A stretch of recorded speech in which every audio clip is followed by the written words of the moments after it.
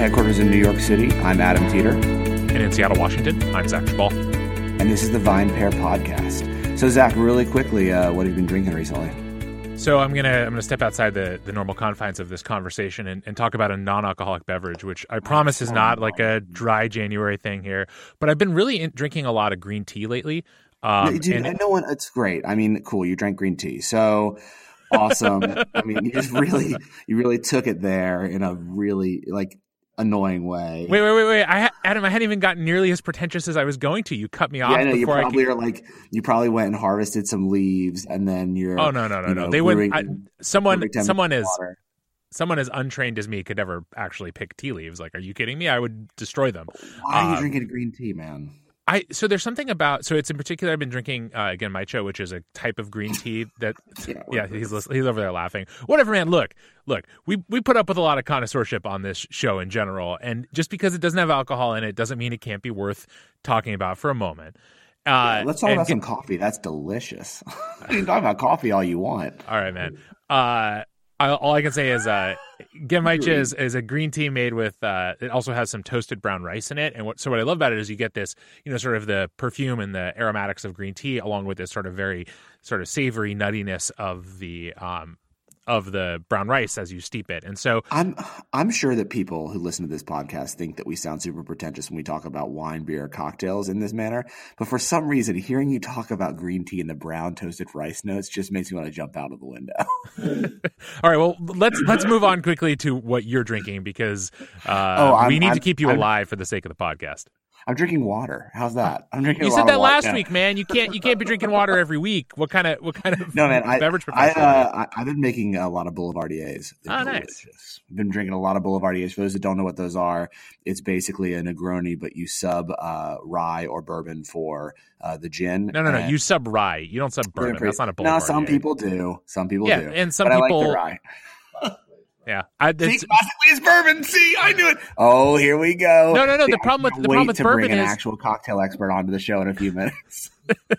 Yeah, he's lurking in the background. Like, I don't know what he's in the room with you, so you can tell me if he's shaking his head or just laughing. But so just to do this now, we are we're talking about. I have the ringer in the room with me who admits that classically the Boulevardier is bourbon. Thank you. But we're actually not talking about Boulevardiers today. We're talking about tiki drinks, and this is a subject that you were really excited about talking about. So I'm going to let you sort of intro what we're chatting about and why. But it feels actually pretty appropriate to me that we're talking about tiki drinks because it's so fucking cold outside right now that all I actually want to do is be anywhere else. And I feel like tiki drinks are the best way to do that.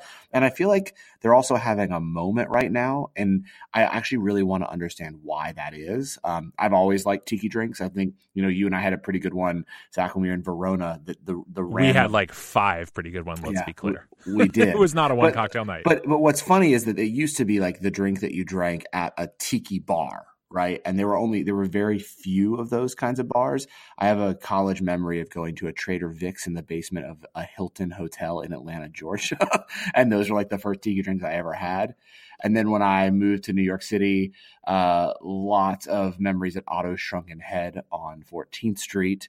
But again, they have elevated themselves in a very different way than they used to. So I'm super excited to talk about it. So Zach, let's get into it. Yeah, well, you kind of stole my thunder here. That was what I was going to say. They're having a moment. They're definitely great at sort of transporting you from the cold, bitter realities of New York or the slightly less cold, damp realities of Seattle and into the tropics. And as you mentioned, joining us is Captain Brian Miller. He's the man behind the Polynesian, which is a relatively new cocktail bar in your neck of the woods in Midtown, New York. Brian, thank you so much for your time. Thanks for having me.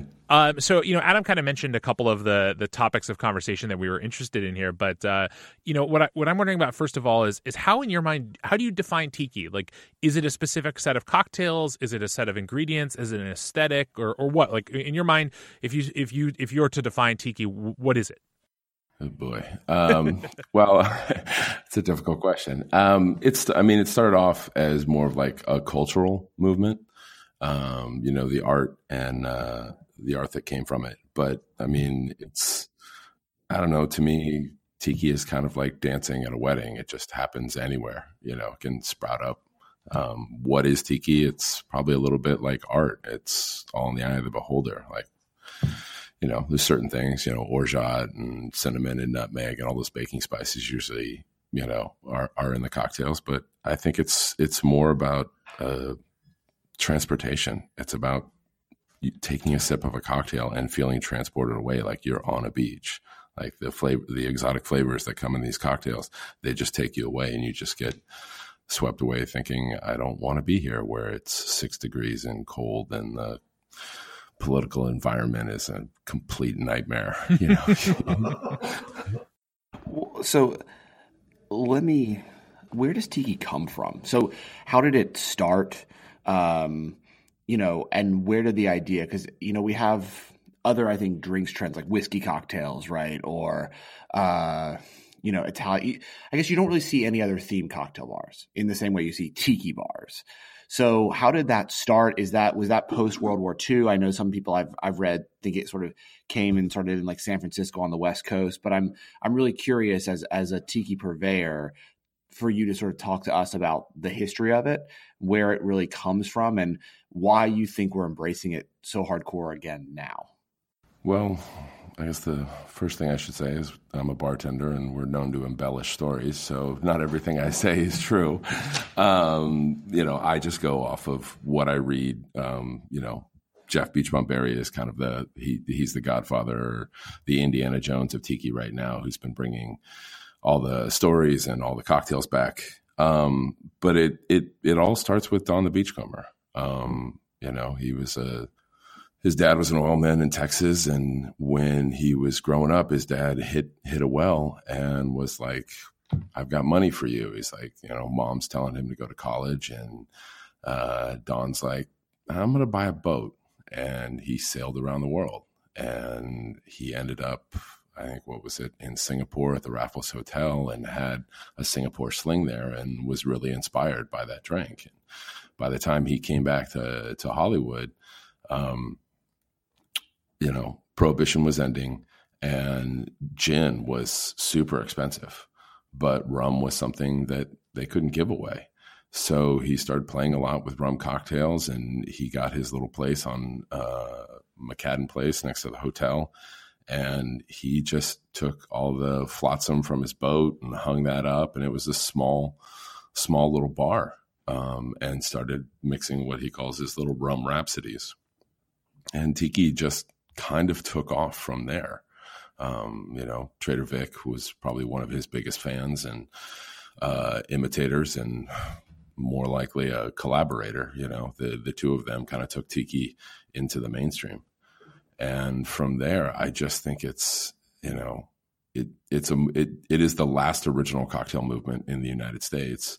Before the pre-prohibition style, or after the pre-prohibition style of cocktails. And it's fun. Like, it's just generally a fun way to either enjoy the drinks or make the drinks. I mean, I spent my time, making my living at Pegu Club and Death and Company, which are tremendous bars, but it's like after a while you kind of get sick of the same old jazz, the same old arm garters, the vests and the ties. And as you guys mentioned before, the pretentiousness of thinking that we know it all and stuff like that. And you just kind of want to let your hair down and do something fun. And, I tell my brethren, I was like, yeah, I think it's really cute the way you guys can balance 4 ingredients, but try taking the training wheels off the bike and balance 8 to 12 and let me know how you do. So, I mean, fun is I think the operative word there. I mean, when you talk to people about tiki, whether they're on the bar side like you or just people who drink it, I mean, that's the buzzword, the number one word. And I think that's actually a really important thing. You mentioned the pretentiousness and just the seriousness of a lot of the best cocktail bars in the country, in the world. Most of them, they're sort of solemn, dignified affairs nowadays. They're quiet fairly for a bar, and they're sort of, the decor is sort of minimalist, and you go to most tiki bars and it's the opposite. And obviously some of that is just the established aesthetic, whether, as you said, established by Don the Beachcomber and Trader Vic's and carried forward from there, this sort of pan-Pacific aesthetic, possibly also with, Caribbean influence. It's kind of hard to say exactly. But beyond fun, is there something about the fact that, you talked about the complexity of the drinks, that the number of ingredients that go into most tiki cocktails. I also, is my supposition that as with many things in the beverage world, the fact that there is some sweetness in there, even though people like to talk about not wanting sweet drinks, that we love sweet, it's a human instinct. Is that part of what brings the fun into play there, or where do you think that comes from besides just sort of the vibe of the bars themselves? Well, I mean, the fun aspect, you can have fun in a cocktail lounge. We are having this second renaissance of cocktails where it's like, okay, people are not just going to a bar to get drunk as if it's a mission. It's like they're going to cocktail bars because they actually enjoy the taste of alcohol and they enjoy the taste of spirits. And, the guys, the men and women that work behind the bars these days, they're amazing. They're more like magicians and craftsmen that work hard at their craft. And that's one aspect of it. The tiki aspect it is like piracy. It's like rock and roll. It's like there are some rules, but we like to break them. Don the Beachcomber used to say, what one rum can't do, 3 rums can. And when I was doing my little Tiki Monday pop-up, I used to say, what 2 ounces of rum can't do, 8 ounces of rum can. So, I'd like to have, it's like the old Buddhist saying is, you learn all the rules so you know how to break them. And I spent a good chunk of my time learning all the rules and cutting my chops at Pegu Club and Death and Company. And then it was like when I kind of went out on my own and just wanted to do tiki, it was something new and different, And yeah, there is the stigma of sweet drinks. But that's not what tiki is. The drinks aren't sweet. They're balanced. Yes, rum is made from sugar, but pretty much everything in this world is made from sugar. So that's not really something you should be concerned about. And there are some places, yes, that make tiki drinks that are really sweet that would probably kill a diabetic. But there are other places, like Latitude 29, like Smuggler's Cove, Pagan Idol, Lost Lake. There's a lot of great cocktail bars out there now, great cocktail tiki bars out there now that make balanced drinks.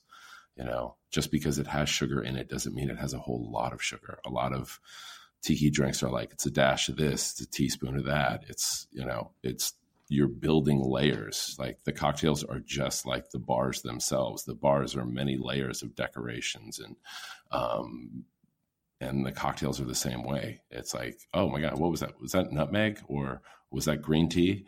You're going to taste many different things in a tiki cocktail. And I think it's a real challenge for bartenders to be able to balance all that stuff. And it's fun and it's different. And it's like I tell my crew at the Polynesian, I was like, look, we take our drinks seriously, but we don't take ourselves seriously. We wear sarongs, we wear aloha shirts, we bandanas, necklaces, bracelets. We do everything to just try to have fun and put a customer at ease.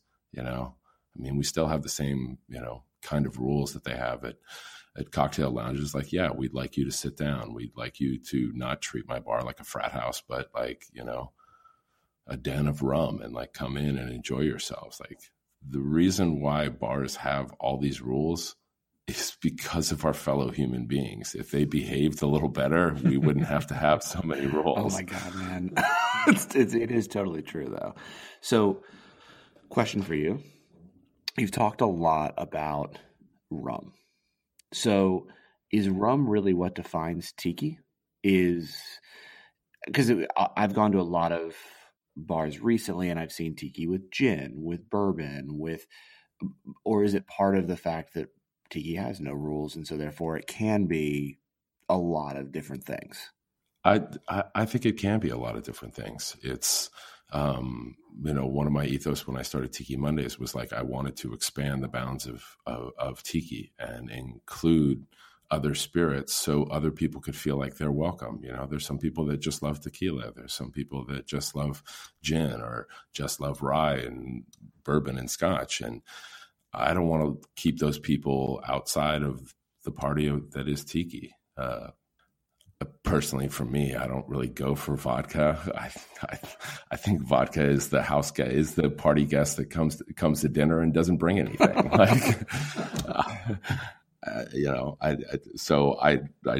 I carry some vodka at my bar, but I probably won't do drinks with it. But everything else, it's like I try to bring sherry in, beer, sake. I do actually have a Scotch drink that's infused with green tea with coconut. I think it's better when you open the party up to more people and have more people feel like, oh man, I don't like rum, so I'm not going to go to a tiki bar. It's like, I don't want that to be the case. I want everybody to be able to come and, in a very selfish way, it's like, great, if you don't like rum, fine, there's more for me. So I have a question that's like a little bit of I think a driving one with tiki, which is, obviously you talk a lot about the spirit, you talk about some of the other sort of flavoring agents, whether they're orgeat or other sort of liqueurs that carry those sort of spice notes. But obviously a big part of tiki too is fruit juice in various forms. And do you have concerns, or is it an issue in terms of dealing with what are largely sort of tropical or subtropical fruits in, what is now, I assume, the frozen wasteland of New York City? Like, how do you as a bar proprietor make sure that you're getting those sort of quality ingredients year round? Well, that is difficult, and sometimes I'm at the mercy of my purveyors to hope that they get me the right, fresh mint and fresh fruit. I mean, I just try to do the best with what I've got. There's not, I don't clarify things and, do the whole molecular mixology and try to rework ingredients. That's not my forte. And there's other people that are far more qualified to do those things than I am. But I try to take the best juices, fresh, squeezing fresh juice every day. You do have to bow to the seasons, what's available and what's not. But usually, during those tough times, then you try to maybe move towards a little stirred and boozier drinks, something with a little less juice, which sometimes people don't think of tiki when they think of stirred and boozy drinks. But that's something that I've been trying to work on and make sure, it's like, cool, just add a little cinnamon or add some orgeat or bring some other different baking spices. Baking spices are a big hallmark of tiki drinks. So it's like you can work within that realm. And there's also so many other bartenders to be inspired by and see what they're doing, and it's take a little bit of this and a little bit of that. It's like, yeah, I am a pirate. At least I admit it. I steal from other people. That I don't think there's a problem with that. This whole industry is filled with people who steal from one another. So actually, you segued me into the exact question I want to talk about, which is theft. But I want to talk about theft of drinks. I want to talk about theft of the tiki glasses, because I feel like it's I see you're like, oh man, yeah, fuck. That's basically everything that happens, right? Every tiki bar you go to, I feel like that's good has we are going to take your credit card and charge you $10 if you steal this glass because we know you are. So, I mean, obviously the glasses are amazing. They're so artistic. We have some up on our shelves from brands that have sent them to us that are incredible. We sell some to readers. What is it about the glass that you think makes people want to steal besides it's just fucking awesome? And secondly, what do you do to deal with the fact that probably you lose a ton of glassware? Okay. Where to go with this? I thought it was really interesting when I first I started looking at glasses and designing glasses over a year ago, just trying to get ready because my partners at Major Food Group were like, cool, we want unique and interesting vessels. That's always been kind of a hallmark of their establishment. So, I worked really hard at okay, cool. I put together a huge list of pictures and glasses. And then all of a sudden they were like, well, that seems like a lot of glassware. I was like, yeah, that's what you asked for. And I had to pare things down. And it's I think the hardest thing for me and why I was dropping my head when you started to ask this question was my partners did not think that we were going to sell tiki mugs. And I was like, I am going to have to fail to succeed. I'm going to have to take a beating. And I have taken a social media Yelp horse whipping for an Instagram horse whipping for not selling mugs. But pardon my French, but I'm a bar, not a fucking gift shop. My glasses are meant for people who come from very far away, whether it's, from another country or from the other side of this country or just from New Jersey. It would be a shame for them to come to my bar, see a picture of what their drink is supposed to be, and then get it in like a Libby water glass, So keeping people from stealing, you can't really do that. The real shame of it is it's the women who get caught because the men are like, here, put this in your purse, and it's like, I got to pull the woman aside and be like, do you mind opening that up for a second? I need to look inside. Like, I know you're still, or sometimes it's the friend that like rats the other person out. It was like, they're the ones that took it. It wasn't me. And I remember asking like Martin Cate at Smuggler's Cove and Bum at Latitude and Paul and Shelby at Lost Lake. I was like, what do you guys do to like keep people from stealing? And they were like, we don't really have that problem. I was like, get the fuck out of here. Like, of course you guys have this problem. Like, just tell me what you do. I mean, I know Martin has had a lot of beautiful mugs stolen and, they put deposits on cards to try to keep people from stealing them. I mean, it hasn't been that bad. We do lose a lot to breakage and stuff like that. It's just trying to explain to people that like the custom mugs that we do have, I only have a certain amount. I got my guy, Danny Gallardo, aka Tiki Diablo, has designed a couple of mugs for us. So I have him working on another second set. So we'll have some to sell hopefully soon. But other stuff was like, we bought mugs, like one of our most popular mugs that's in the Via Con Tiki.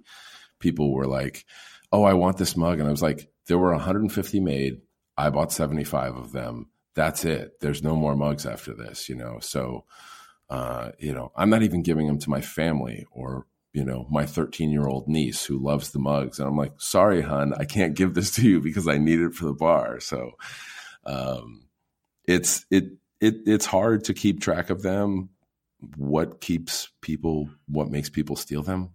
They're fucking tiki mugs. They're fun. They look cool. They're like little pieces of art, but I don't want people to treat them like trophies and steal them and put them on shelves. They're meant to like have drinks in them and to be shared with other people.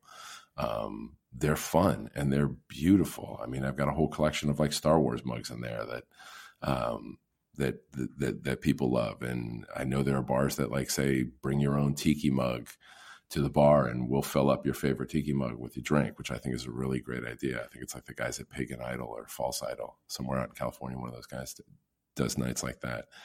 And I have the respect of like, I don't steal mugs. Like I saw Martin Cate had this beautiful skull punch bowl, like the first time I went to Smugglers and I loved it. I was just like, where did you get it? And he's like, Tiki Farm. Great. So I went to Tiki Farm and bought it. I didn't try to steal it from Martin. Never do that. The guy'd probably horsewhip me if he ever caught me stealing from him. But,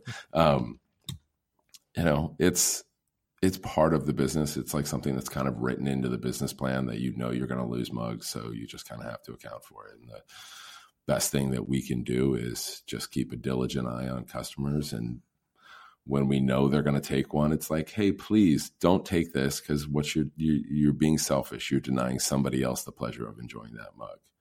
And frankly, your parents are wrong. You're not that special. So leave the mug on the table and tip your waitress. So regardless of whether someone is able to successfully steal one of your mugs and get it home, or they're just interested in trying out a little bit of tiki at home, which obviously is a daunting task because, as you mentioned, it's a lot of complex flavors, a lot of ingredients, and not always ingredients that people have lying around. But let's say some of our more enterprising listeners are interested in making a couple of tiki cocktails at home. Are there any that you would recommend them starting with, or at least an approach that people can take? Because not everyone has the benefit of living nearby a great tiki bar. Well, I mean, the true tiki enthusiasts and the fans, they are really outgoing and like, they'll make the syrups, they'll buy the booze. They're like really into it. So sometimes it's like, it's not a matter of like how complex the recipe is. Sometimes it's, cause for me, it's like tiki is a lot of syrups. So it's like, start with learning how to make syrups at home. Like that's the easiest thing. It's like, learn how to make cinnamon syrup and all of that stuff. It's in the books. It's in Beach Bum Berry's books. By Sippin' Safari. That was like this seminal cocktail book that I read that like changed my life. And I was like, cool. All the recipes for making like nutmeg syrup and cinnamon syrup, all that stuff is in there. You can find one recipe, like the way Bum makes his cinnamon syrup. You can then sub cinnamon for nutmeg or sub cinnamon for cloves and like make your own. You know, I use bay leaf syrups. We make, I think, probably in upwards of like 19 different syrups that we have for the bar. I got a poor guy that lives downstairs in the basement of the Polynesian and makes syrups and cuts garnishes all day.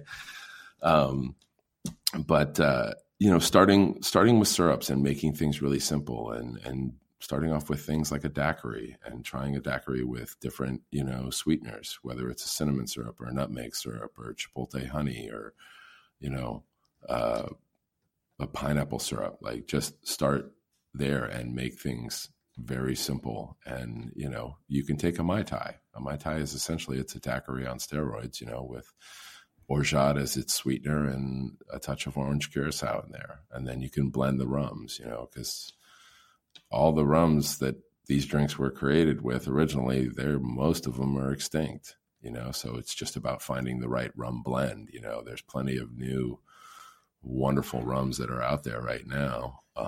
And you can blend those and make some, you know, as Don said, what one rum can't do, three rums can. You just start blending and coming up with your own rum profile. And it's pretty easy. Start with a daiquiri, build from there. Then you can go to a Mai Tai. Then you can, you know, a Nui Nui is a pretty easy drink that's pretty popular. That's, you know, lime juice, orange juice, cinnamon, and then Don's Spices No. 2, which is a combination of allspice and vanilla syrup, dash Angostura bitters, rum, big orange horse's neck in there, you know, and it's a simple and beautiful drink. I think if you're a home bartender and you're going into tiki, you know you're climbing the Mount Everest of home cocktails. So you know what you're in for, and you know it's going to be tough. So I think those, you know, the people that do it at home, they're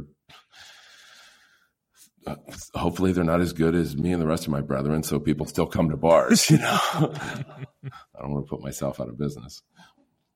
I have one last question that goes at sort of what you were talking about as far as, you know, kind of keeping you guys in business and maybe it's sort of in the realm of things that the average home or even ambitious home bartender can't attempt. Are there a couple of sort of less commonly known tiki cocktails? You know, you mentioned earlier on the Singapore Sling, Mai Tais, daiquiris.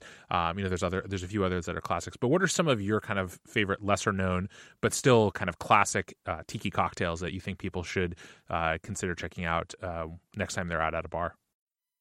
Okay, good question.